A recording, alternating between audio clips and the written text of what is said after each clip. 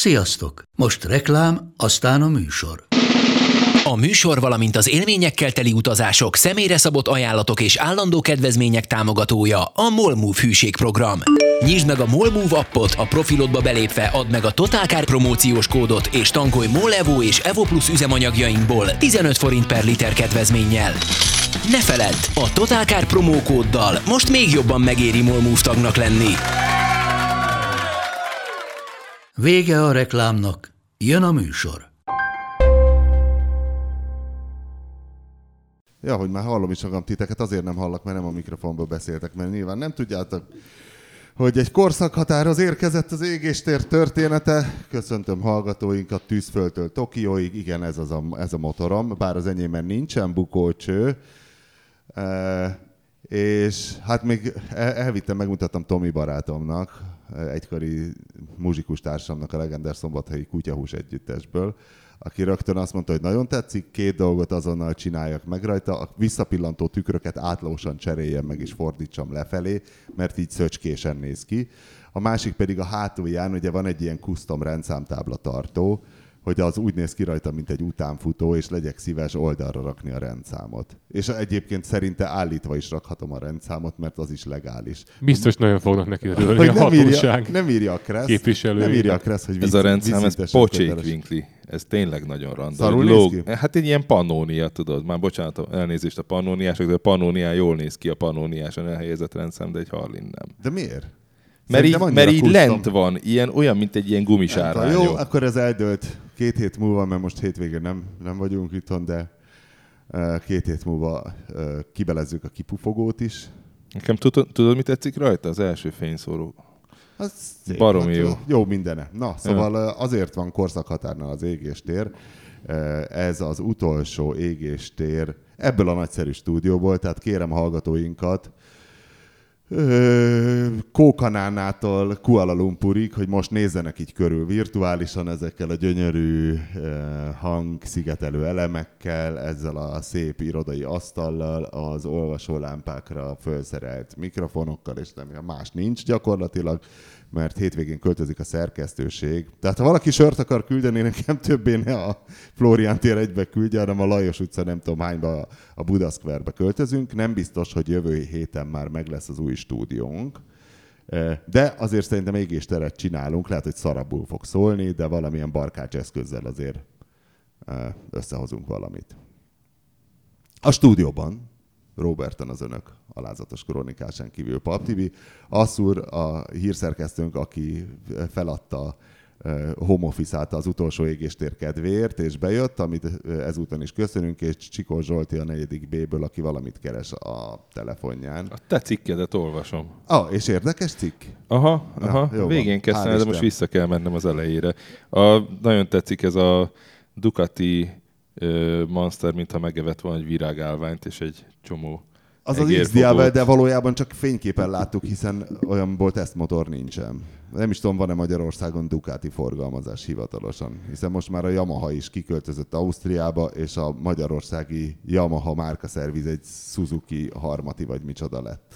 Ott az Euroringnél nincsenek már meg, vagy ahol jártam? Na mindegy. Ott már szóval Osfi asszony az utolsó Flórián téri égéstér. Egyébként a Totalcar története során ez a szerkesztőség épület tartott ki a legtovább, hogyha esetleg valaki történészkedne. 2009-től 18-ig voltunk itt, és előtte 3 helyen voltunk, amikor ugye én elkezdtem 2000-ben, akkor a Viktor Hugo utcában voltunk, majd átmentünk egy 2 kilométerrel északabbra a Klapka utcába, majd aztán 3 év múlva átmentünk még északabbra Újpestre, és onnan 2009-be kerültünk ide. Na mindegy, közben az autóiparban is nagyon érdekes dolgok történtek, és hát Asszúr viszonylag követi azért a Tesla és az egyéb villanyautó történeteket is, meg hát hírszerkesztőként nyilván a Kia és a Hyundai offenzíváját is.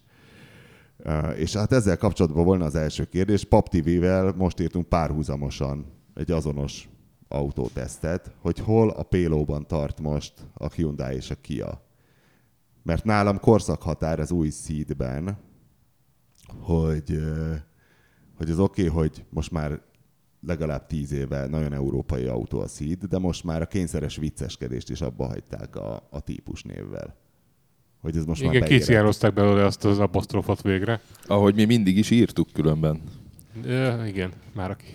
Sőt, annyira elől járnak a kényszeres poénkodás abba hagyásában, hogy a Proceed-et egy az egyben el is felejtik, úgy tudom. Mert egyébként annak amúgy sem volt nagyon sok funkciója. CEED, ez valami önnek volt a rövidítése, hogy Community European and valamilyen Design, de igen. Ez is csak egy olyan volt, mint a Hyundai TB-get, a Talented B-segment, és az egyéb... Milyen kényszeresen vicces koreai típus nevek voltak még kapásból? A kedvencem a Daewoo Tosca, ami valami standard középkategóriás, nem tudom, de ezt pont te írtad 12 évvel. Na, és hogy ez a jellegzetes koreai kényszerképzet, hogy ahhoz, hogy globális autód legyen, vagy európai, ahhoz kell valami viccnek lenni a típus névben. Toyota vicc. Ez pont nem európai. Ez kemény. Hát azért a Suzuki Liana is kemény. Meg a mi volt a Liana? Life in a New Age. Na, ugye? Tehát nem is koreai, hanem távol-keleti kényszer. Ami szép csendben elmúlt. De nagyon sok ilyen volt különben, igen, amiről nem is tudjuk, hogy az volt. Igen. Hát mert a RAV4-nek is van valami jelentése. Az Recreational Active Vehicle, az semmi. Ez... Igen. A vehicle, yeah. Az olyan, mint a SUV, meg a SAV, meg az összes többi. Igen. A rövidítés részleg.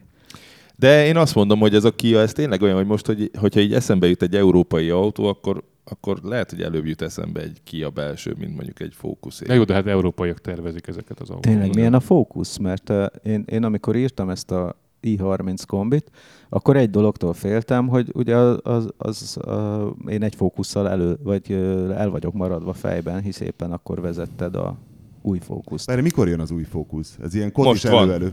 Most van, ez hát szerintem a hivatalos újságírói vezetések azok ilyen pár hét múlva kezdődnek. Ilyen 3 hét tehát akkor múlva. Ez nem ez ilyen fél éves, egyéves álcázott. Nem. Ezek nyár végére autók lesznek. De ez az 5 ajtós, vagy van már kombi? Meg? Van kombi is. 4 ajtós? Hát az az érdekes, hogy én először egy Vignalét vezettem ezzel az aktív futóművel, vagyis aktív lengéscsillapítóval, és konkrétan azt hittem, hogy megőrültem. Tehát álltam a sajtó... Mi is többször hiszük ezt, de... Igen, rólam, vagy én rólad, vagy egymásról. És ezt tudjuk.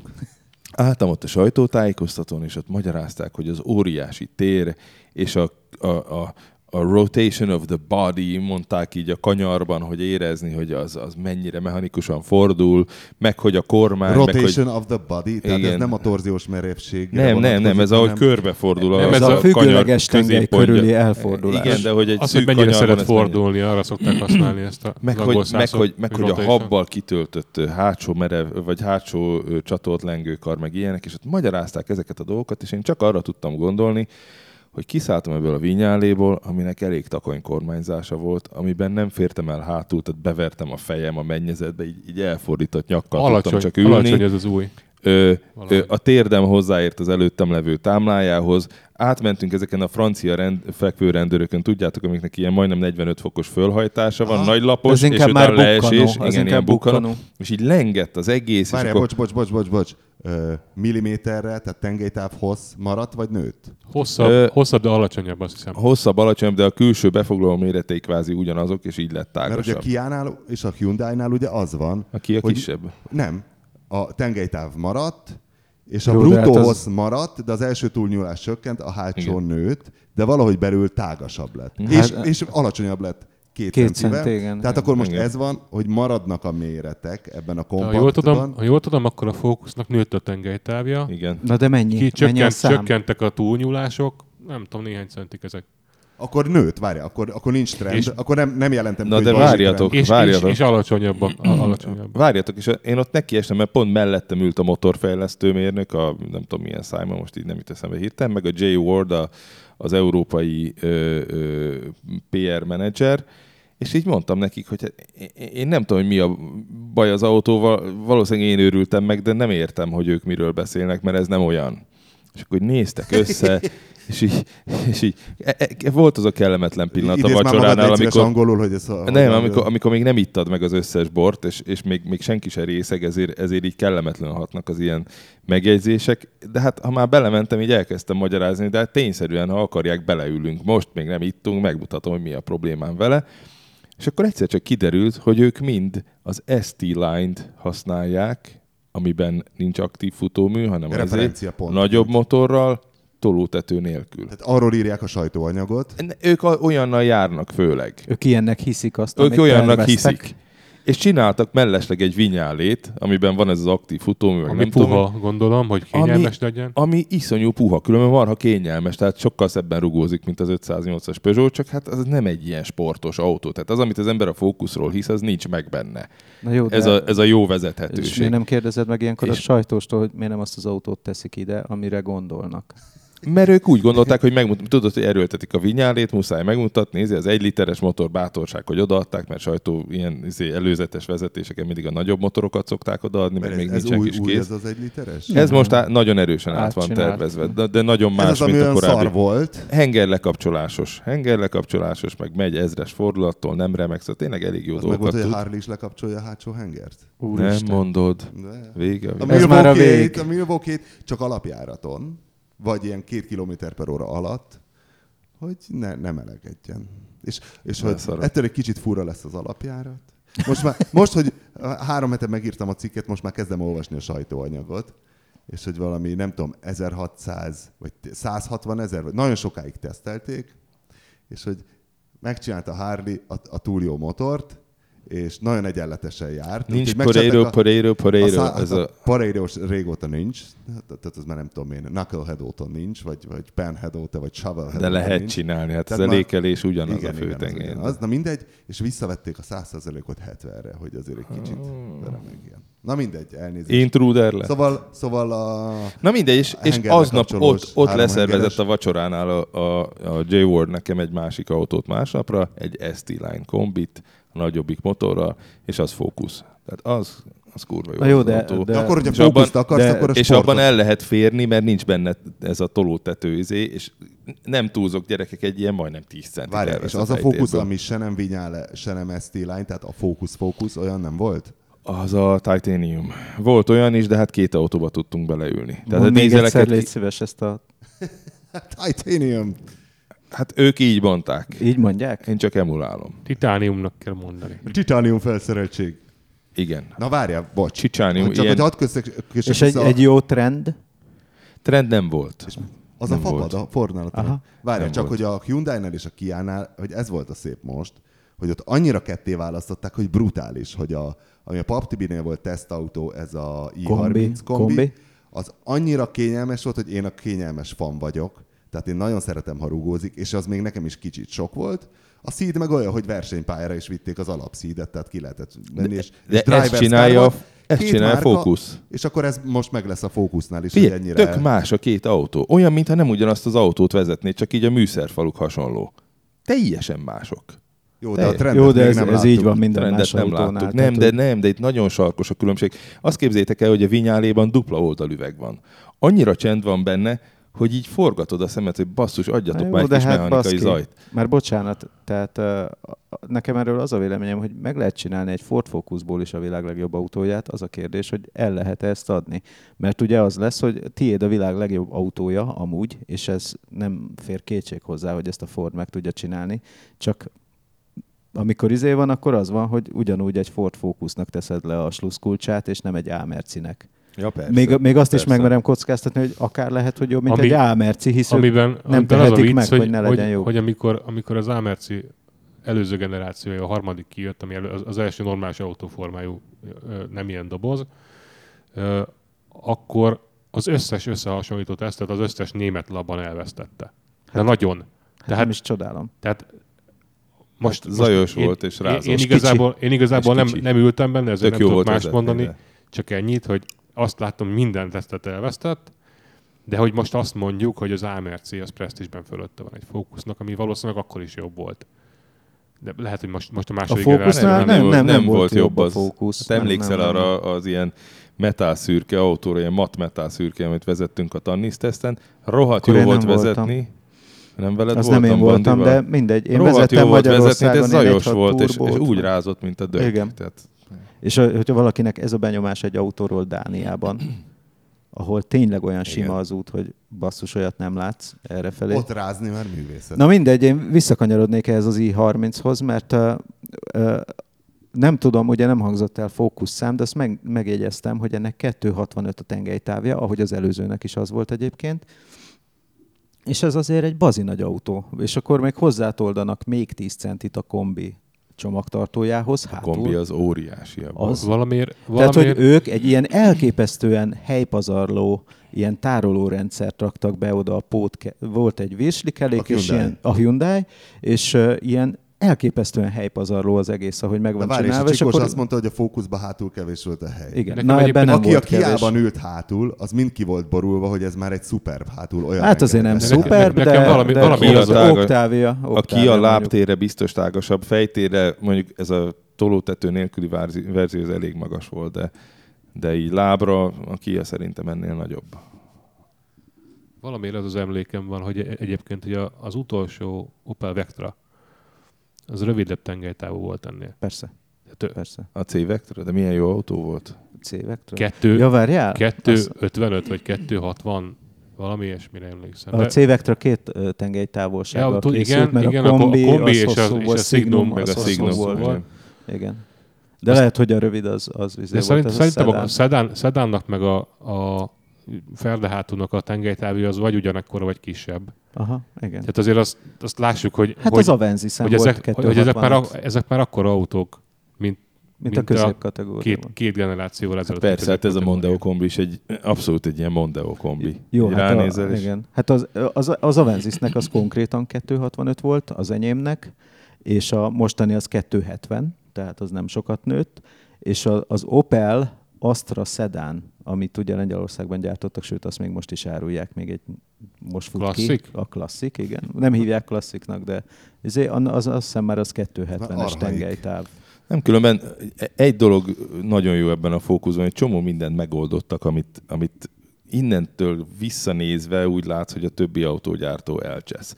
Például ez a Winkler asztala, hogy én mindig polár napszemüvegben vezetek, és a poláros napszemüvegben nem látod ezeket a kivetítős kijelzőket. Egyszerűen így... Mármint a head-up display. A head-up display-t elbillented 3 fokban a fejedet, és eltűnik. És a Focus az első autó, vagyis hát a Fiestában nincs. A Focus az első autó a világon, amiben így billegtetheted a fejed, és mindenhogy látod. Tökéletesen. Én nem mondták el, mert nem volt ott az S-fejlesztő mérnök. Én csak arra gondolok, hogy vagy két irányból projektálják a fényt rá, és akkor ugye mind a két irányból megvan. Szélvédőre vetít, vagy különplexire? Különplexire vetít. Különplexire. Tehát, és nem kontinentál. Mert ugye a Continentalhoz fut be a legtöbb ilyen megrendelés ezekre a kivetítőkre, és ez nem egy Continental rendszer, hanem azt hiszem Delphi. A másik, hogy olyat tud az önvezető rendszere, ez is csak ilyen 2-es szintű önvezető, tehát fogni kell a kormányt, hogy nem csak a felfestést látja a sáv szélén, hanem addig trükköltek a kamerával, meg az algoritmusokkal, hogy észreveszi a kontrasztot is. Tehát azt csinálja, hogy ha nincs fölfestve a sáv széle, akkor látja, hogy ott aszfalt van, meg föld van, és ezt egészen sötétig látja, bár nem tudtuk jól kipróbálni, mert sajnos mindenhol nagyon föl volt festve az út, de állítják, hogy működik, hát ezt majd ki kell próbálni. Franciák tényleg elmennek a fenébe. Igen. De hogy, és a sáv széléhez közelíti az autót, tehát folyamatosan úgy megy, hogy ne essél be a középre a kamionok elé, hogyha sehol nincs festés. Tehát jobbra tart, ahogy a keresztben elő van írva. És a harmadik meg egy pofon egyszerű ötlet, de zseniális. Ugye mindig, ti is biztos kínlódtatok már a kivehető rólós kalaptartóval.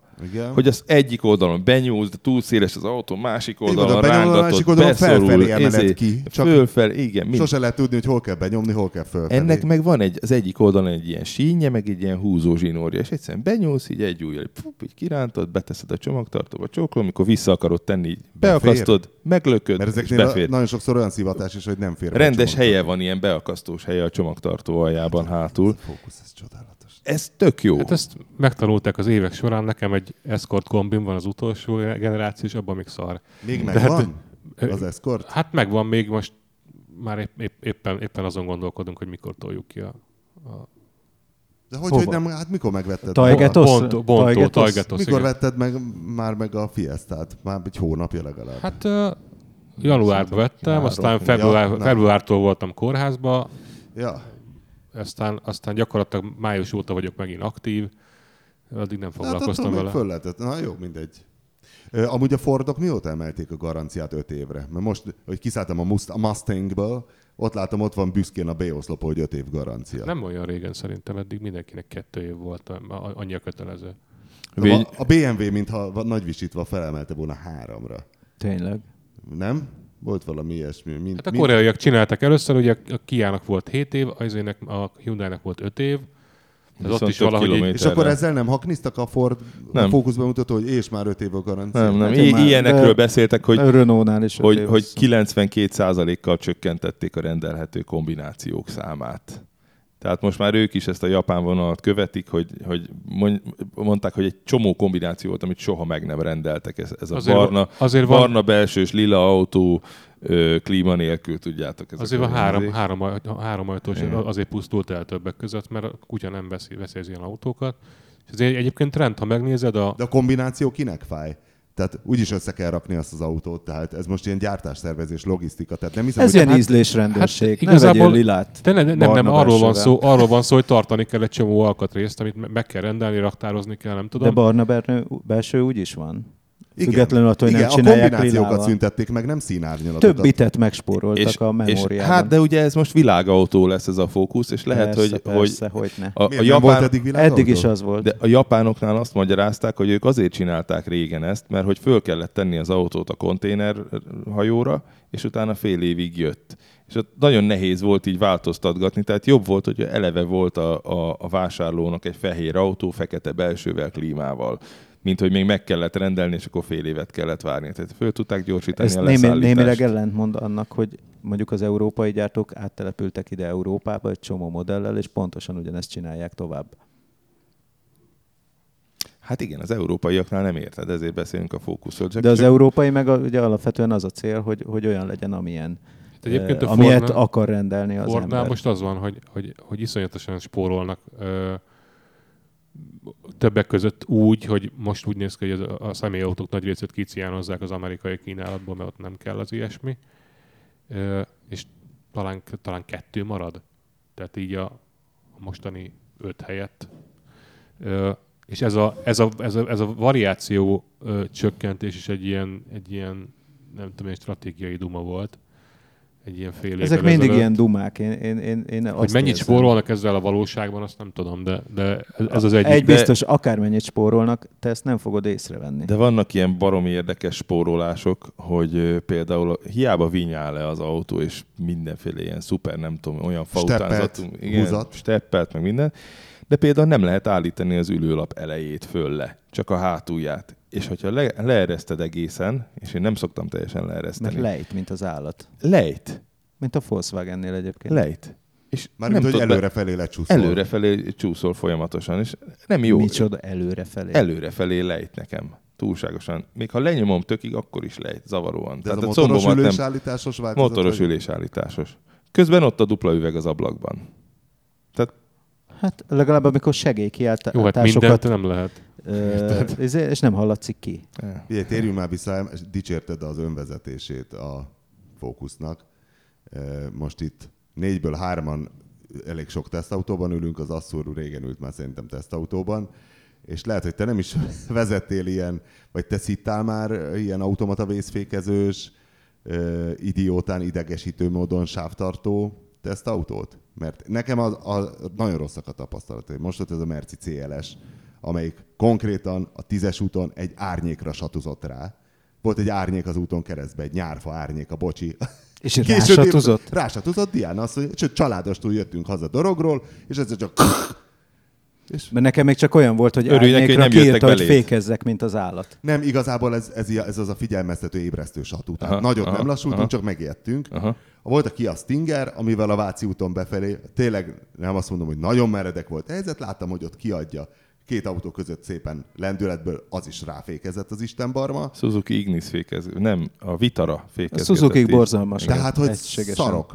Márka függetlenül nagyon szarok. És hogy most volt, hogy a Kia is mondta a szítbemutatón, és a 2-es szintű önvezetés benne van, és villámgyorsan hol lehet kikapcsolni, úristen, szétbasz Figyelj, az Vinki, ideg. megfordítom a dolgot. Nem Ültél-e lehet- már olyan... Nem lehet kikapcsolni. De ezt a sávtartást ki lehet, azt ki lehet. Ültél-e A már... részféket belefékezés nem nem Ültél-e lehet. már olyan fél önvezető autóban, ahol nyugodtabb voltál az önvezető autó vagy önvezetés bekapcsoltsága mellett, mint különben? A radaros tempomat az nem ér, az A tök jó. Volvo-ét. A Volvo, ugye? A Volvo XC90 talán. És azt vagy tudja az, hogy kiteszed az indexet, és elkezd gyorsítani a mellette levő sávot. Tehát nem várja meg, amíg átment a másik sávba, hanem elkezdi a gyorsítást. Nem feltenni. figyeltem meg, már nem emlékszem, ez legalább 2 éve. Amikor kijött az új XC90, meg az új S90.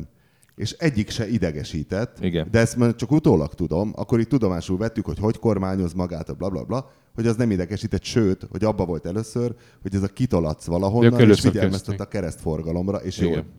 Ők először csinálták ezt.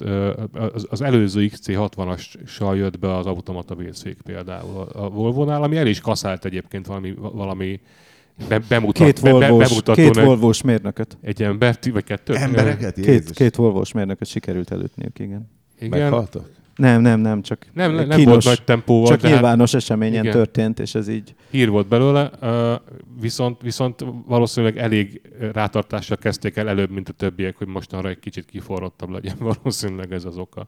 Hát meg ott egyébként azok is, hogy ha ő már valamit reakciónak érzékelt, az volt a butaság. Tehát, hogyha épp akkor mozdítottál vissza egy picit a gázon, akkor ő úgy látta, hogy reagálsz, és akkor ő meg már nem reagált. Tehát, hogy szerintem ez a működési logikának volt egy problémája ezeknél. De nekem a legkellemetlenebb ilyen tapasztalatom, ugye egyrészt az összes Tesla, amit művelt, illetve hát amikor mentünk a Model X-el, arról csináltunk is egy videót, az se tudta, hogy hol az út. Aki erre azt meri mondani, hogy ez önvezetés, hát a korlátozottan önvezetés, az egy jó kifejezés, csak én azt gondolom, Igen, hogy, beta teszt. hogy valaki mondta ezt, és nagyon Frissítéssel nagyon van, csúnya jó lesz. hasonlat, de én azt mondanám, hogy tudod, hogy van, hogy valami vagy valamilyen, vagy nem olyan. Tehát eldönthető. Tehát, hogy egy nő terhes, vagy nem terhes, az egy ilyen, olyan nincs, hogy kicsit terhes, Van az álterhesség kutyáknál például. de ezeket az apróságokat leszámítva, és olyan nincs, hogy önvezetés, mert vagy vezet, vagy nem vezet. Ezek semmilyen szinten nem alkalmasak Hiszen ilyen alapon a Zsiguliban önvezetésre. elengeded a kormányt, az is önvezet. Őszintén szólva azt a hülye is meg tudja csinálni, egy kamera ott nézeget, és akkor próbálja két vonal között pattogva ott tartani az autót. Ennél Hát ügyesebbek. 15 éve vettünk az újpesti piacon olyan kínai kis lánctalpas játékot, emlékszel, Asszúr, húztunk neki vastag szeszfilccel egy kacskaringós vonalat, és 2 fotocella volt rajta, és végigment a kacskaringós vonalon az a kínai kis Ezt lánctalpas. elég régen tudják. Igen. Na. Tehát ez gyakorlatilag ez ugyanaz Igen. a És funkció. akkor most, amikor az 5-ös BMW-nek voltam a nemzetközi bemutatóján, ez tavaly volt, tehát az új aktuális 5-ös, és ott bátran mondtak, hogy ez már 200-ig képes tartani a sávot az autópályán. Portugáliában voltunk, és akkor ott van az április sokadika híd Lisszabonnál, nem tudom hanyadika, már nem emlékszem, de biztos valami ünnep, vagy névnap. És na most a portugál napsütésről beszélünk, és olyan felfestésről, Tudom, ilyen húsa van. Science fiction kategóriás útburkolati Hát így a jelek kínai voltak. nagyfal makettjeként is Igen, felfogható. mechanikailag is ott tartja Igen, az autót. igen, Tehát igen, neki igen. megy a Tehát, kerék vissza. Tehát járdaszegély Igen. igazából. Így. És akkor ültünk ott azt hiszem a Bencével, az autóban, a Balogh Bencével, és akkor mindent előírásosan megcsináltunk, megjelent, Az autónak első dolga volt, hogy célba vette a szalagkorlátot a április sokadika Milyen hídon. tempónál? Hát ilyen 100. Tehát, hogy erre, aki ezt rámeri mondani, arról a gatyáját le fogják perelni Amerikában. De akkor Elon Musk hogy lett ilyen bátor? Bele van Figyelj! írva mindenhova, hogy beta teszt. Tehát, hogy mindenhol ott van, hogy Le is Hogy kell, valójában semmi le is nem kell vállalja. okézni 3-szor valószínűleg. leokézott, hogy te mész bőribe, nem ő. Igen. És most nem változott valami? Mert az szokott lenni, hogy időnként hallunk valamit, hogy akkor mégse 2030-tól lesz már, hanem 25-től, nem 22, hanem 26, stb. És most nem azt mondom, hogy hullanak az emberek, mint a legyek, de volt az Uber, amelyik tehetségkutató versenyt nézett a sofőr menet közben, és halálra gázolta a nőt, mert azt mondta, hogy hát ez lehet, hogy egy biciklis, de lehet, hogy nem. Voltak Teslás halálos balesetek. A Google autó is gázolt. Hát az első Teslás után például a Tesla átírta a szoftvert állítólag, mert Ami persze jó volt, de azért átírták. addig kamerakép alapján ment teljesen, tehát csak vizuális megfigyelések alapján, és utána nem tudom, átállították arra, hogy a radar kapja az elsődleges, vagy radartól kapja az elsődleges jelet. Nem voltak ilyen szenzorok? Tehát nem volt a Vannak radar? szenzorok, csak nem Tehát úgy használnak. értem, hogy mert a vizuális... Volt, csak ugye nem mindegy, hogy melyiket veszi figyelembe erősebb prioritással. Tudom, csak mert hogyha az van, hogyha egy ninja megy át előtted madfekete cuccban, akkor vizuálisan nagyon nehéz azt észlelni.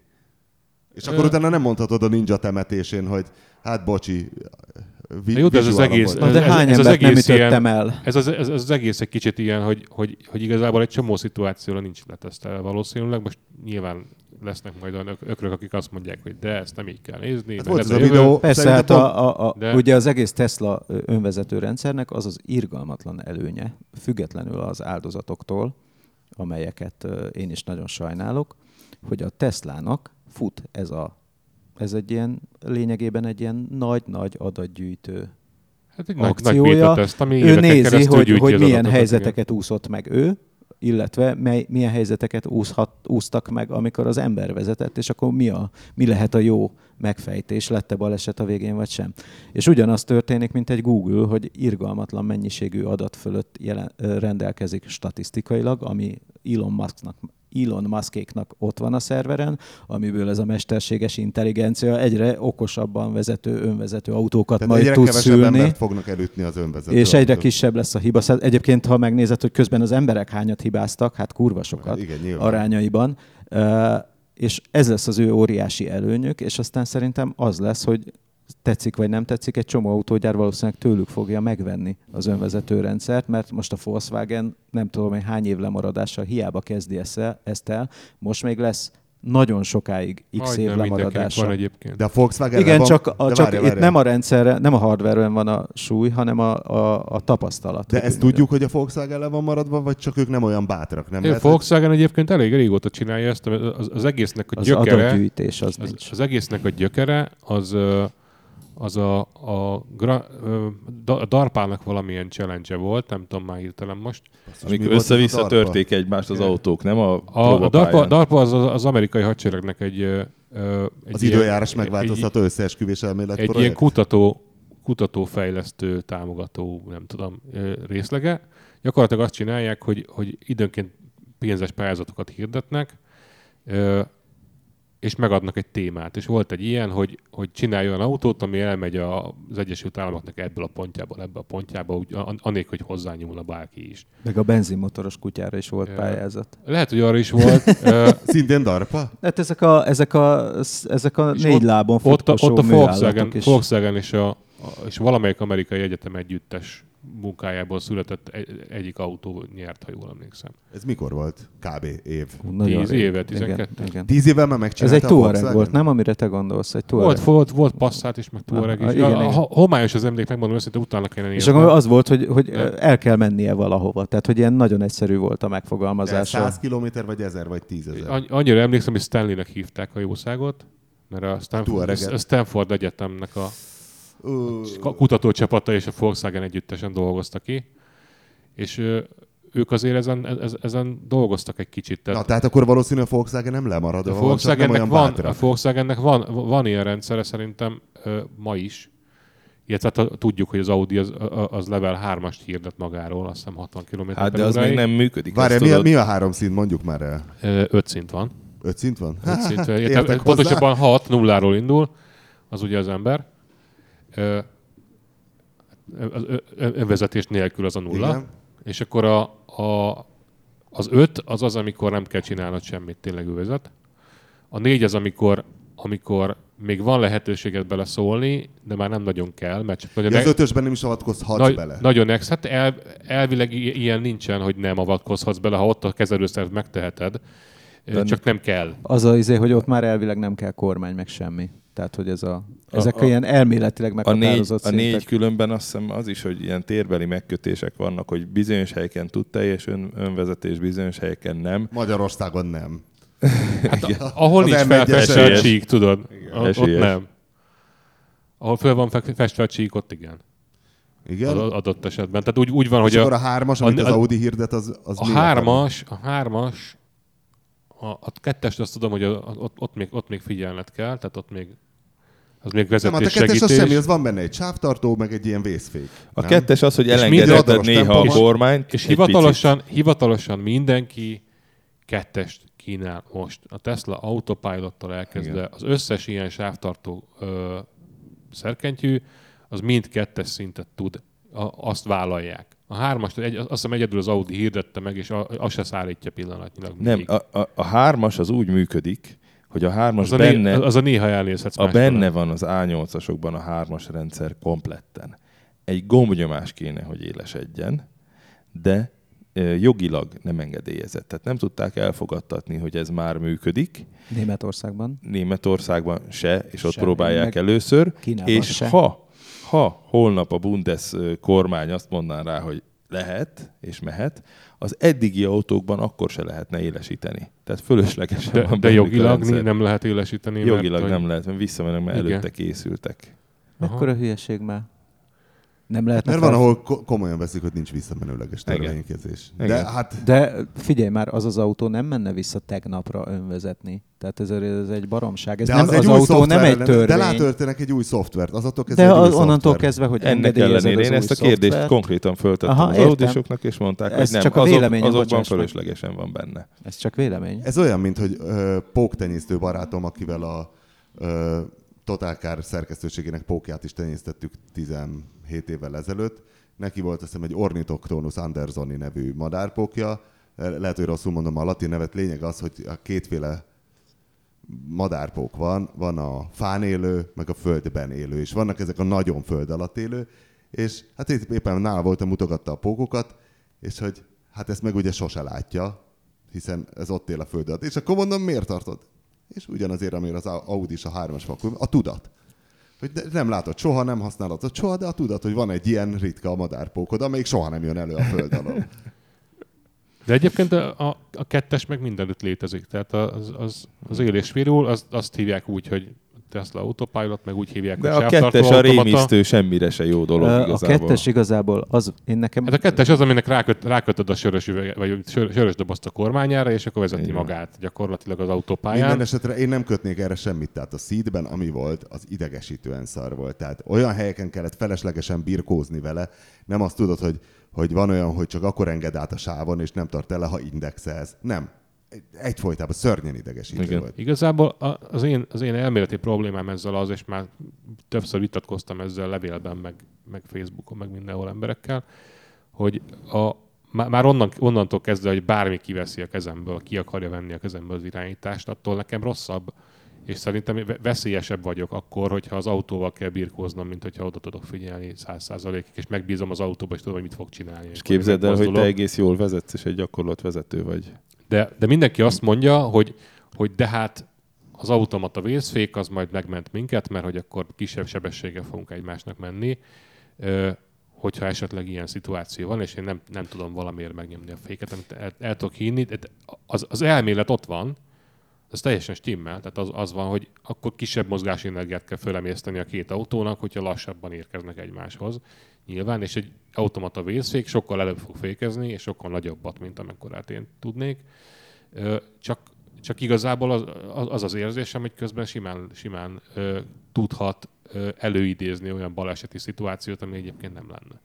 Hát és rettenetesen nagy a szóródás ezeknek a rendszereknek a minősége és a sebessége között. Tehát van, amelyik őrült későn reagál, mert lassú, aztán meg túlreagálja, és ebből lesz az, hogy hátulról neked mennek. Van, ami simán hülyeségre, ez az árnyékra vetődés esete. De tényleg, hogy 2018-ban hogy lehet ez? És akkor annyira gyerekcipőben jár akkor ezek szerint, hogy nem mondják nekem, hogy 2025-ben lesz ebből valami.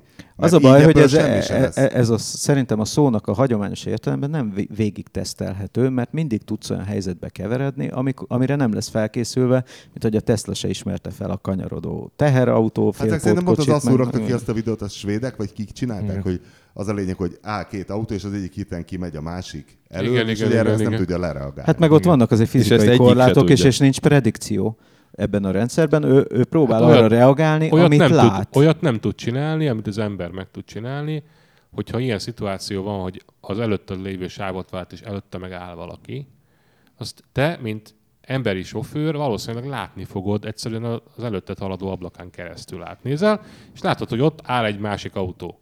Te ezt látni fogod kilométer, vagy nem tudom, több száz méterről, és Viszont föl is fogsz rá egy készülni. dobozos furgon megy előtte, csinál, akkor ugyanolyan hülye leszek, mint a Jó, figyelj. Tesla. Igen, de mondjuk ezzel 60%-ban eleve kihúztuk a dolog méregfogát, amit nem fog tudni megcsinálni a rendszer egészen addig, ami egyébként az ideális állapot lenne, és erről keveset beszélünk, az ideális állapot az lenne, minden autó saját magát vezetni, és még egymással is kommunikálnának valami egységes Meg a nyelven. gyalogosokkal. Meg az infrastruktúrával. Tehát, hogy kutyákkal. az utca tudná, hogy hol áll az autó, Igen. és megkapnád ezt az infót, hogy ott áll egy autó. Igen, és onnantól kezdve viszont tudja az én autóm, hogy az előtte kettővel ott megállt valami, és azonnal reagálhat rá. Tehát ez az, amit most jobban tud az ember csinálni. De tudod, mit nem tud még az elektronika?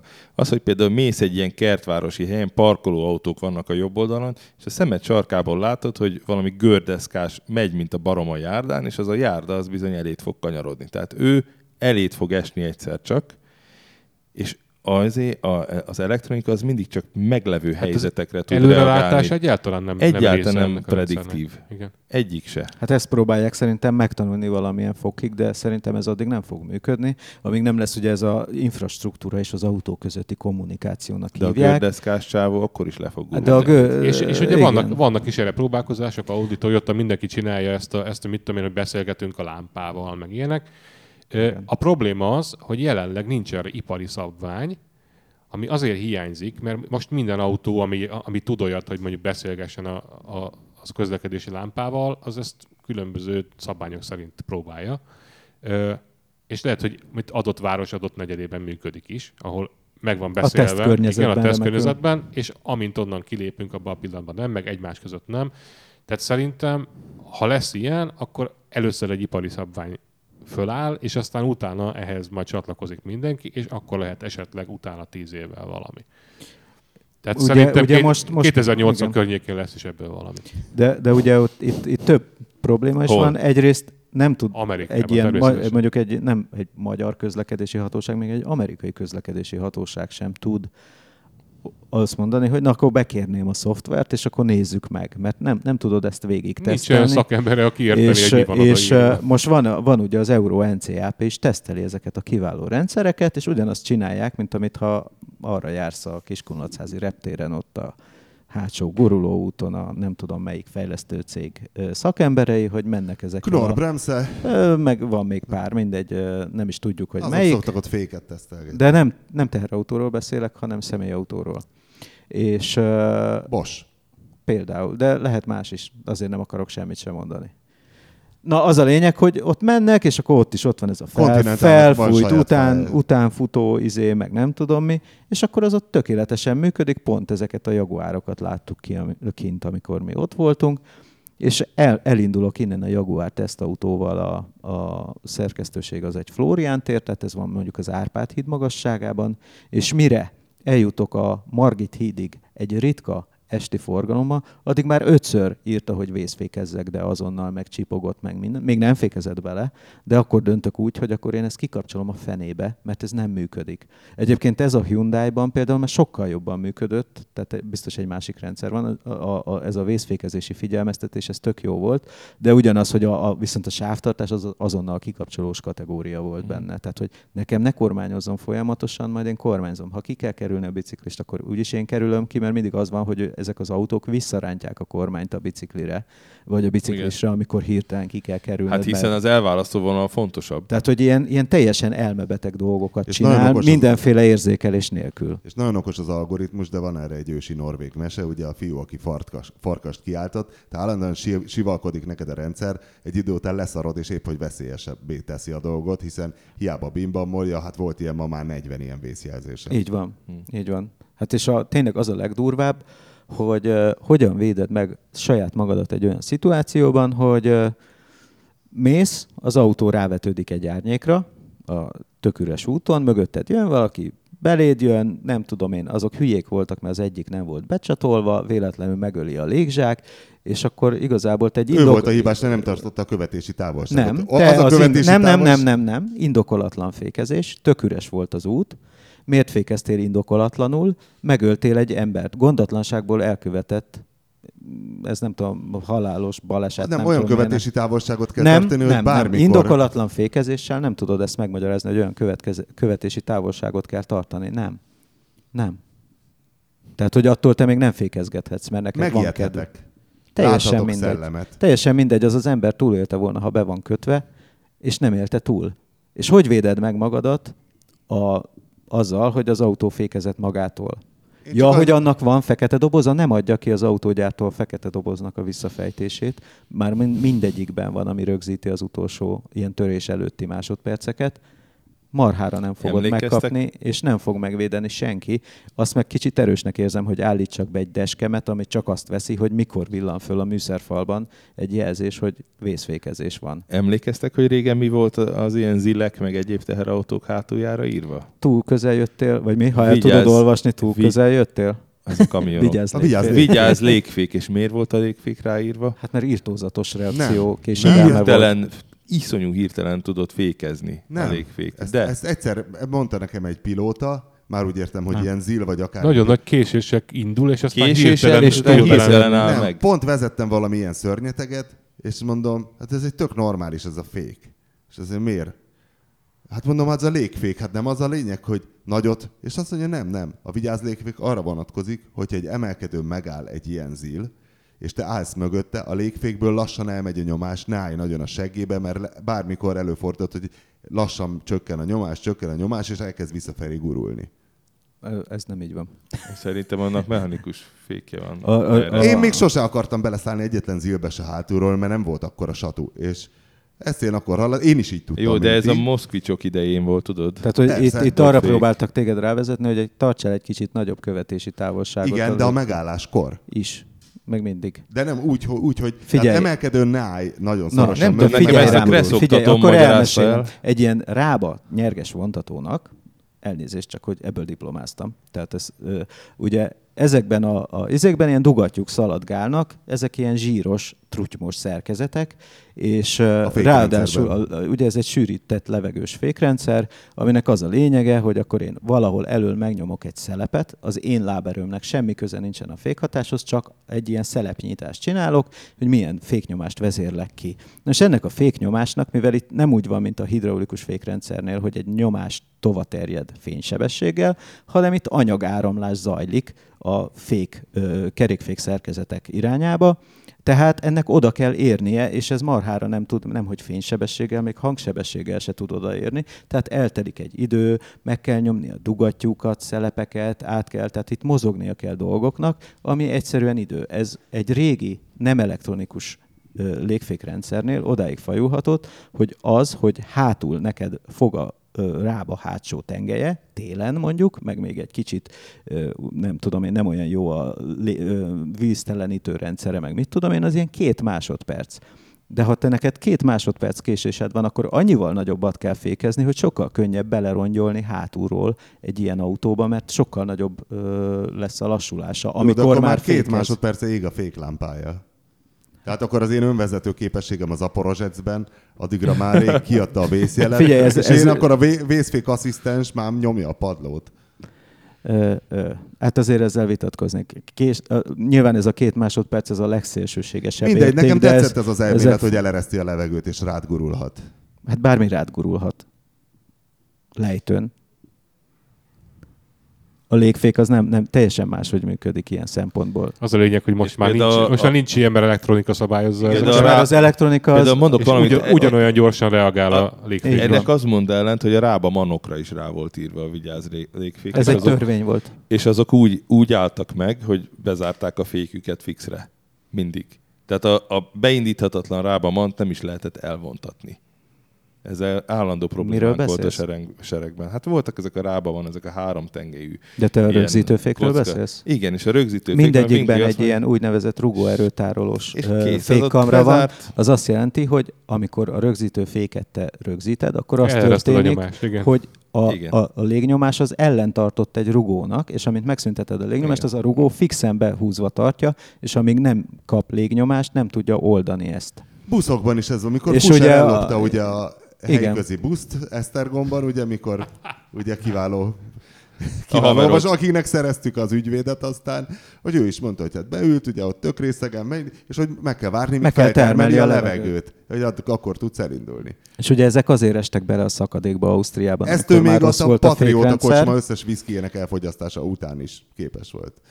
Tehát, hogy azért esik bele a szakadékba mégis, mert amikor már elég nagy a lejtő, azért ez a rugó nem elég erős ahhoz, hogy megállítsa az autót. Tehát, hogyha már nagyon meredek, meg nagyon túlhajszolják, meg nagyon csapnivaló a rendes üzemi fékrendszer, akkor ezzel nem feltétlenül tud már megállni, aztán túlhevül, mert az azért és a lejtőn még az idióta sofőr az észre sem veszi, és ebből nagyon súlyos balesetek voltak. Én csomót gondolkozom, hogy miért tesznek belé légféket. Megértem, hogy a pótkocsi miatt, hogy a örökké légteleníteni kéne, hogyha a hidraulikát összekötni.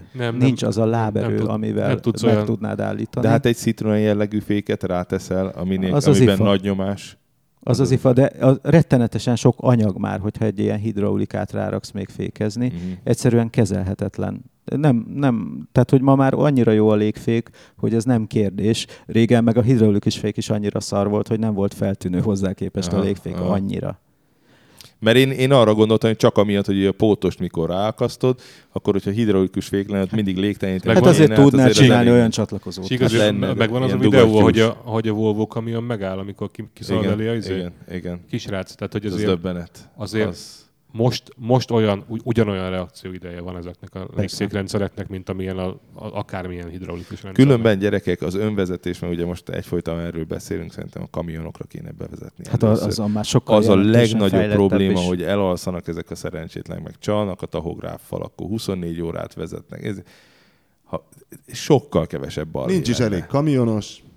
Ugye akkor már egy se kéne, ugye? Azt azért nem akarják. Mert abból lenne az igazi balhé, azt tudjátok, hogy egész szakmát megszüntetni. Hát most szűnt meg már egy pár szakma. Jó, hogy mondjuk filmelőhívóból is elég kevés van mostanában. Ahhoz képest ahányan ezt mondjuk a 20 évvel ezelőtt csinálták. Írógépjavítók is keservesen ráfaragtak. Szemfelszedők. Az van itt a Flóriánban. Tényleg? Igen. Jó, hát filmelőhívó is van. Csak mondjuk... Mondjuk Budapesten 3. Tehát... Szerintem annyi azért nincs. Ne darulj annak most van, már. 3 van. Akkor elnézést kérek minden filmelőhívótól. Én egyet ismerek egyébként, ahol hívattunk elő. Hát a sajtólaborban hívnak ott az Uránia Mozi mögött. Negatív, hát rég negatívról. Akkor hívnak a Kazinci utcában, ott van az a retro fotóbolt. Az az Aradi utca megvan még? Az az Uránia mögött. Na jó, a Csikósnak kell feltennem. Nem, az azért Nagykörútról nyílik ott a Oktogon közelében. A kérdés, mielőtt jöttünk az égéstérben, a szerkesztőség mondta, hogy elkezdtem mondani, amíg nem mondtam, hogy nem most mondd el, hanem majd az égéstérben, hogy is a Fordnál, hogy annyira látják a jövőt, hogy milyen jövőt látnak? Hogy mi volt az a... Ja, igen. Szóval nagyon érdekes volt, mert ennél a kicsit rosszul, igen, lecsúsztam széken, kicsit rosszul induló vacsorán, utána átcsapott az egész beszélgetés, hogy ott volt még rajtam kívül 2 osztrák évautózsűri tag, meg a másik magyar, a Gajdán Miki, meg 3 Fordos. És elkezdtünk beszélni arról, hogy hát mi lesz a Brexittel most, meg a Forddal, semmit se tudtak mondani. Mondták, hogy ők ugyanúgy csinálnak mindent tovább, de most ők is érzik ezt az enyhe pánikot. És akkor így átmentünk a jövő fejlesztésekre, hogy na és a dízelmotorokat fejlesztik-e tovább? Mondták, hogy igen, folyik tovább a fejlesztés, de tény, hogy nincs már akkora pénz rá, mert hogy látják, hogy ezt most már nagyon ki fogják szórni Európából ezt a technikát. És hogy mi van az elektromos autókkal. Ezek úgy kifakadtak, hogy a Toyota Prius micsoda egy átverés, micsoda egy borzalmas környezetszennyezés. És hogy az egész nem úgy működik, ahogy kellene, de hogy az elektromosság... Tehát tényleg keveset fogyaszt a Prius. Tényleg keveset fogyaszt a Prius, csak tényleg probléma van azzal, hogy ott van az a bazi nagy akkumulátor benne például. Azt semlegesíteni kell. Az megvan, hogy ők használták ezt a technikát? De megvan, hogy használták. Hogy ők árusították ezt a technikát? Persze. Onnan tudják? A hibrid pick-upokban, persze, Amerikában. Nem, csak az Escape-ben is. Ami nálunk Maverick néven futott össze. És hogy ez nem működik, és hogy nem tudni. Mert ők tudják, hogy nem újrahasznosítható az aksi, vagy mi benne az áttudás? Nagyon nehezen újrahasznosítható. Hát, a nikkel-kadmium akku az újrahasznosítható, arra már megvan. Tehát a régi Priusok akkuja, de az is nagyon, nagyon veszteséggel. Nikkel-metál fémhidrid, bocsánat, azt akartam mondani, de a lítium alapú akuknak az újrahasznosítása nem megoldott. Ezeket a lítium polimer, meg ion akucsomagokat, ezeket gyűjtik mindenféle tárolóhelyeken, és gyűlnek. Ráadásul veszélyes hulladék, mert lángra lobban bármikor. Mindenki ilyen autóval menni. Ráadásul nincs elég lítium a Földön, mert két vékony gyűrűben van. A aksik újrahasznosítása nem megoldott. Nem megoldott. Úgynevezett lerakással. Ilyen beton. Keresel egy bazi nagy gránit hegyet, mondjuk nem kell annyira, mint az atomnak, de... Azért csinálják azt, hogy elhervad az autóba az akkumulátor, mondjuk 80%-ra lemegy a kapacitása, vagy 70-re, akkor utána átteszik ilyen háztartási, illetve ez a terv, hogy átteszik ilyen háztartási tárolónak, és akkor ott még kihúz még 5-6 évet, mire lemegy az a kapacitása olyan 20%-ra, és akkor utána tényleg nincs értelme sehol se betenni, hanem csak a kukába. Nem, otthon sokáig bírja, mert otthon nincs nagy hőingás, nincsenek ilyen indítóára. Tehát akkor 10 év teljesen, de elnapoltuk a problémát egy kicsit, és erre mondják, hogy megtaláltuk a hasznosítási módját. Na várj, és azon túl, hogy a Fordosok partalanul szitták a Toyota plug-in hibridet, gondolom, nem? A plug-in Prius szitták. Nem csak a plug-in, általában ezeket a hibrideket, tehát mondták, hogy ez nem megoldás, és nem tudják még mi a megoldás. Ők is meg fogják csinálni saját lítium polimer aksik autójukat. 2020-ban jön ki a hibrid Focus is. De mondják, hogy ők... Már 2020-ban? 2020-ban, igen. Hát mindegy. De nem látják, hogy ez megoldás lenne bármire. És hogy mindenképpen meg kéne várni az új akkutechnológiát, mert egyelőre se lítium nincs elég a Földön, ehhez a sok elektromos autó, se áram nincs elég. Tehát nem.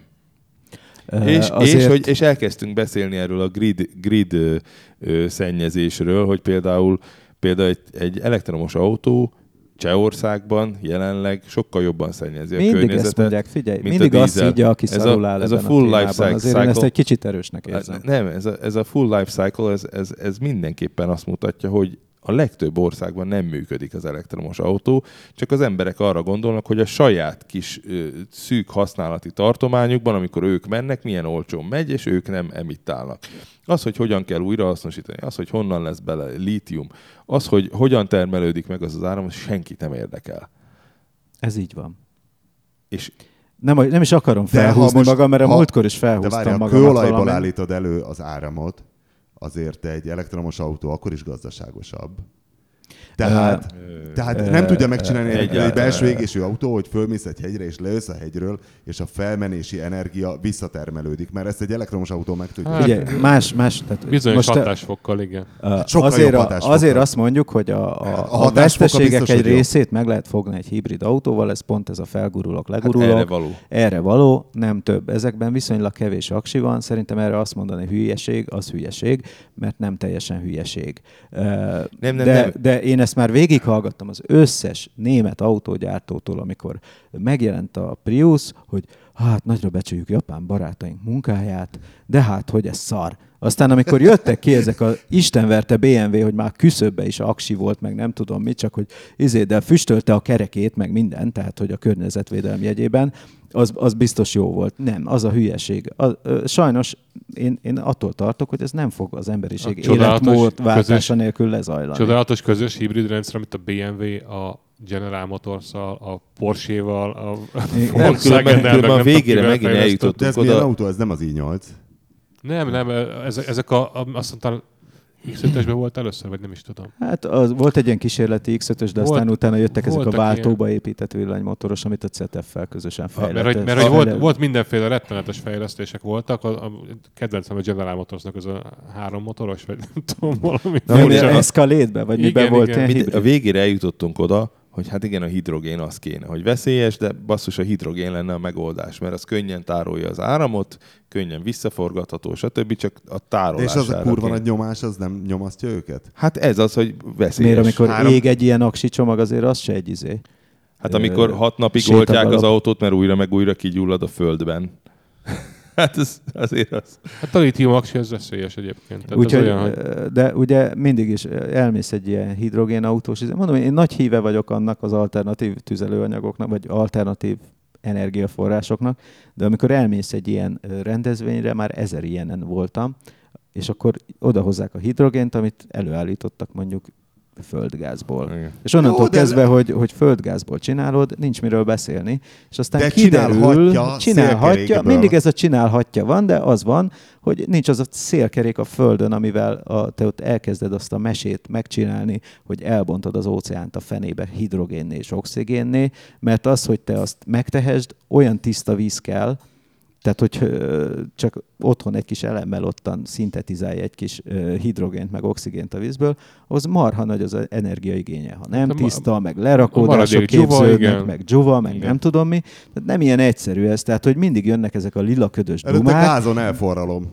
Úgy csinálok desztillált vizet. Na igen, meg még lehetőleg egy szenes parhelten forrald el előtte, és akkor végképp jó lesz. Ez kicsit olyan, mint amikor 7. osztályban ezt tanultuk először, vagy lehet, hogy 6-ban, nem tudom, ezt a vízbontásos sztorit, és akkor az ember így beindulnak ezek a dolgok, hogy milyen jó kis autót lehetne durranógázzal hajtani. Igen, és csak akkor kurva lassú lenne. tökéletes lenne, de hát a részleteket nem... Tehát az a baj, hogy a legtöbb ilyen lelkes majom az idáig is jutott el összesen. Igen. Tehát aki most ezeket hangoztatja, hogy ez kell, vagy az kell, vagy nem tudom, villanyautó kell, nem tudja az egész rendszert átlátni. Nem. És az Meg- a baj, meg- meg nézzétek a- meg egyszer, hogy az ioncserélt víz az milyen tiszta, az azt hiszem 99%, és az már nem jó erre a vízbontásra. Igen. És akkor, És akkor várjál, egy 400 kilométeres út alatt mennyi víz fogy? Egy hidrogénautóval. nagyon kevés, pár kiló. Pár kiló hidrogén kell hozzá. Akkor az nem akkora para. Hát csak az a baj, hogy a Hát hidrogén csak- nagyon ritka anyag, magától a pár kiló az molban egy kicsit több, tehát miután ez a legkönnyebb elem, Legkisebb. a periódusos rendszer egyes számú eleméről beszélünk, és hát ebből marha sok térfogatot Darab kell, kell, igen. vagy nagyon sok molekula kell hozzá, hogy összejön 1 kiló. Tehát a néhány kiló az azt jelenti, hogy nekem 300-400-500 báron kell tárolnom ezt. 700. Most a bevett nyomás. Nem vagyok otthon ebbe, akkor 700. Annyi a lényeg, hogy 100 bár fölött, és hogyha 100 báron kilukasztasz egy véletlenül valahogyan egy ilyen tartályt, akkor is levegőbe röpül a fél város. És akkor még nem beszéltünk arról, hogy ezt szeret meggyulladni közben. Tehát ha sima levegőt 100 báron beleteszel egy palacba, és ezt kilukasztod, az is nem tudom, elvisz egy fél házat. Hát ugye igazából- az rendszeres halálos baleset, hogy Igazából- aki rugdosással ellenőrzi a kamion gumi épségét, és ami nagyon ritkán egy ilyen szétdurran, És az ember és halál. az nem 300-400 bár, az csak Az mit 10 tudom én, 10 valami. 10 bár. Igen. De ilyenkor mi öli meg az embert? A nyomás. Nyomás. De A- hogyan? Leszakad a hogy- szíved, az, hogy kapsz utána ide meg egy is, melport, és- az, hogy utána meg is pörköl, az egy másodlagos veszteség. Tehát akkor nem lesz hajad a temetéseden, vagy ilyesmi, vagy szakállat.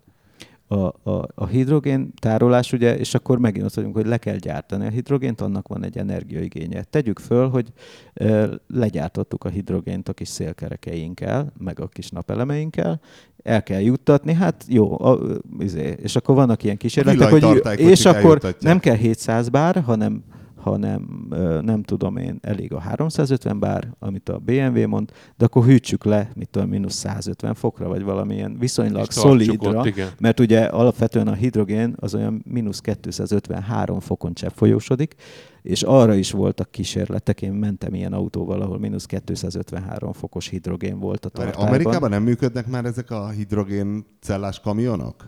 Ez csak mese. Mese. Ja.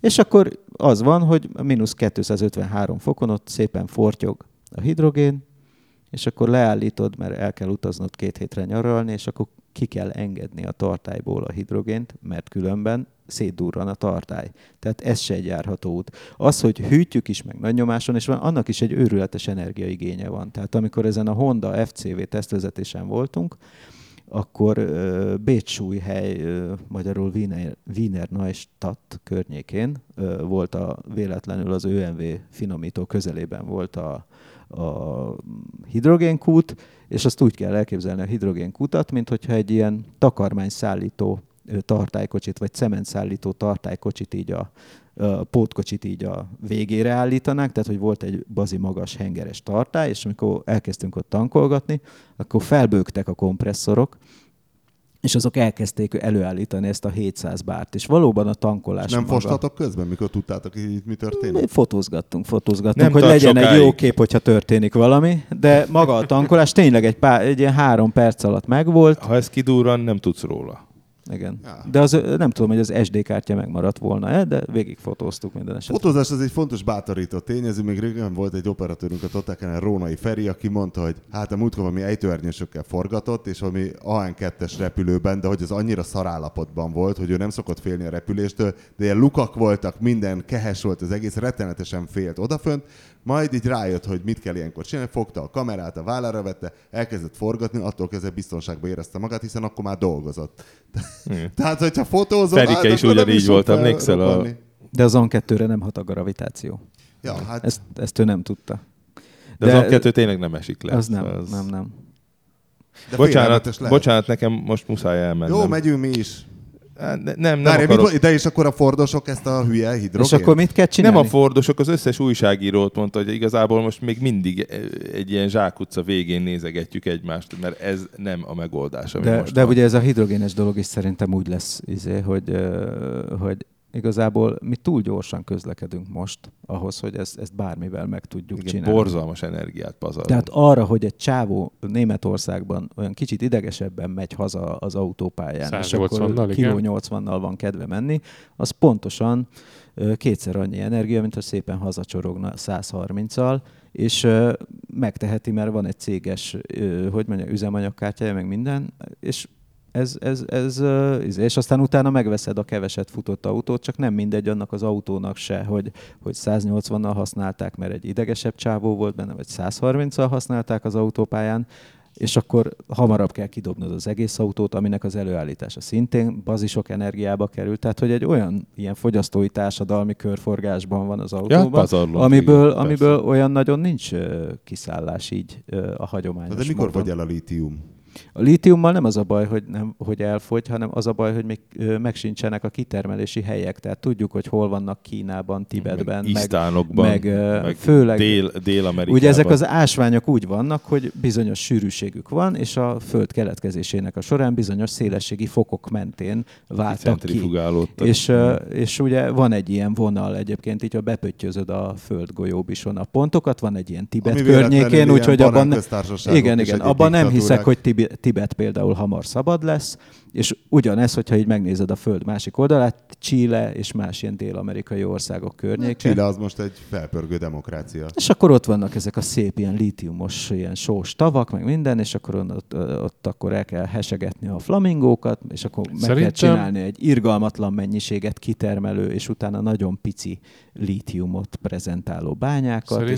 Szerintem Tibet az úgy fog járni, hogyha nagyon nagy lesz a lítium iránti kereslet, hogy lebontják azokat a hegyeket a faszba a kínaiak tényleg. Tehát nem szórakoznak. Ott ki lesz ott termelve minden. Tehát akkor nem fogy el a lítium sose valójában. Nem fogy el. Tehát, hogy a hegyek fogynak el a tibeti kolostorok alól valószínűleg. És ugyanez a probléma. És akkor Klein Dávid meg fog mászni ilyen rudakon 50 méteres magaslatokat. Igen. És a másik ilyen probléma, amit kevésbé mondanak, ugye ez a tüzelőanyagcella, az viszont platinát igényel, de masszívan.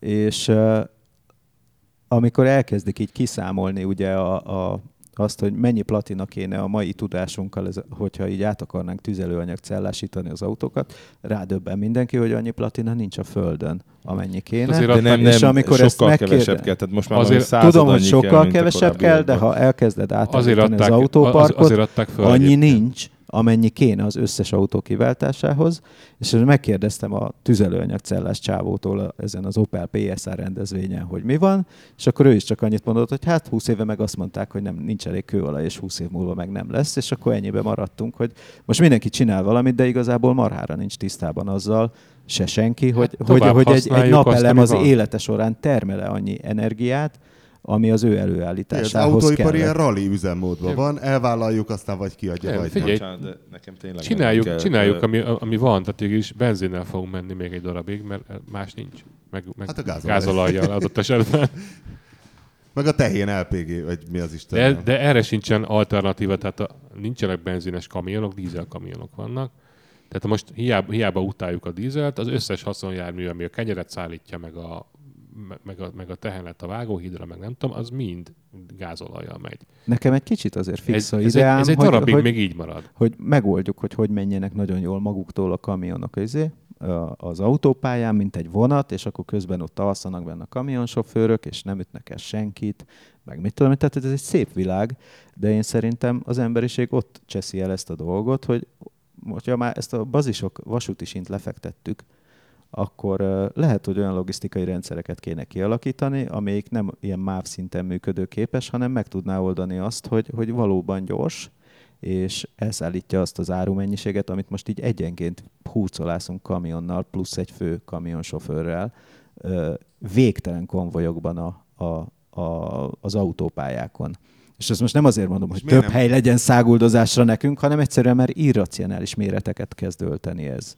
Szerintem, és most már meg tudná csinálni egy rendszer azt, hogy teszünk egy ilyen konténerszerű szar alá valami kereket, ilyen vasúti kereket, egy villanymotort mellé, aztán önmagában is el tudnának izélni, hogyha nem lennének ezek a találkozási pontok. Amúgy kevés helyre nem megy vonat. Egyébként, ha megnézed, akkor a vasúti szinten, a vasúti irányítórendszerek megoldják ezt a kérdést. Tehát ott elméletileg, most az, hogy gyakorlatilag előfordulnak balesetek, mert emberek is vannak még mindig a rendszerben, az csak egy hiba, de gyakorlatilag az annyira zárt közlekedési rendszer, hogy ott valóban meg lehet valósítani azt, hogy beprogramozod előre 1 millió évre, hogy mit csináljon, és azt fogja csinálni az idők végezetéig, amíg valami elem romlik benne konkrétan, addig balesetmentesen tudja végezni a dolgát. Ugye erre jó példa a TGV, amit ugye úgy valósítottak meg, hogy ott nincs vasúti átjáró, ahol ez ilyen nagy sebességű pálya, hanem az úgy függetlenül van. Aluljárók, felüljárók.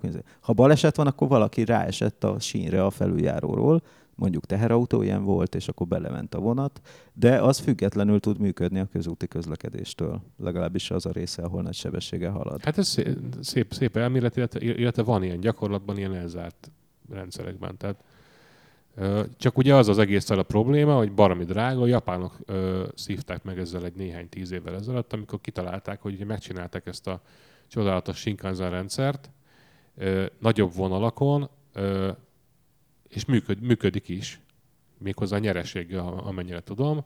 Ezek a 300 fölött, már ott is 300 fölött mennek ezek a vasutak, de ők a 70-es évek közepére készítették el az elsőt, ami a leghíresebb. És nagyon büszkék, hogy ez megy hegyekkel. Ez a Boeing orrú csoda, és ugye azért van most, nem tudom, legalább 4 japán vasúttársaság, mert a nemzeti japán vasúttársaság tönkrement abba, hogy megpróbálták ezt vidékre is elvinni. Tehát az a probléma ezzel, hogy a vasúti infrastruktúra fejlesztése olyan helyeken, ahol nincs kihasználva, az öngyilkosság. Nálunk gazdaságilag. Az autópálya azért drágább, mint a vasút építés. Még egy elektromos vasútnál is szerintem drágább. Kell, hogy legyen az autópálya, már pedig nálunk csak kihasználatlan autópályák vannak gyakorlatilag. Tehát igazából kiadná a vasútfejlesztés, ha akarnánk, ha lenne ott ellopható pénz. Hát nyilván készül a Budapest-Belgrád, és pont, tehát hogy azért nyilván épp elmélyűen kell felmérni, hogy hova kell ez, meg hova kell az, de szerintem irgalmatlan ilyen gázolaj mennyiséget fordítunk arra, hogy az árút ne vasútra vigyük, mert hogy az pontos, meg gyors, meg nem tudom mire hivatkozva. De ez csak ilyen magánvélemény, tehát felőlem villamosíthatjuk az autópályát is. Tehát ugye ez a másik kedvencem, hogy akkor legyen felső vezeték. A troli kamion, és akkor nem tudom mi. Hát, ja, igen. Fel van találva, úgy hívják, tehát csináljuk meg a vasutat úgy, hogy bazi nagy a gördülési ellenállása, és még ül benne egy majom is, hogy legyen benne vezető is. Sőt, legyen ilyen mocsaras az aszfalt, hogy terjedelje vissza az áramot. Ne csináljuk úgy, mint aki nem érti, hogy ez egy jóval rugalmasabb megoldás. Tehát sokkal egyszerűbb változtatni a menetrenden. Egy kamion esetében, meg az irányokon. Tehát, hogy igazából... Szerintem a ruhát is kamionnal viszik, tehát azért a ruhának az ráérne még 2 hetet. Nincs az a ruha, ami nem ér rá 2 hetet. Azt azért elmondanám, hogy Kína beveszi a világot konténerhajókkal. Tehát, hogy annál rugalmatlanabbul járó, egyébként rosszabb széndioxid kibocsátású szállítási módot, mint amivel Kína beveszi a világot, nincs a Földön. Tehát, a nehéz olajmotorokra gondolsz? Ja. Olyan kis Schulzer-féle Egy henger, egy ember méretű? Vagy Tudod, amikor elsüllyed egy ilyen hajó, akkor fél évig nincs alsógatja, mit tudom én, a keleti parton, Amerikában. Volt ilyen most valami nagy konténere hajó elsüllyedés, és egyszerűen annyi áru van rajta, hogy felfoghatatlan. Na jó, mindegy. Akkor nem tudjuk, mi lesz a jövő, ez abszolút megnyugtató. Köszönjük kitartó figyelmüket. Hát a jövő héten még nem tudjuk, milyen hangminőséggel, és hogyan és honnan, de reméljük, hogy jelentkezünk. Tartsatok velünk akkor is, vagy tartsanak. A műsor a Béton partnere.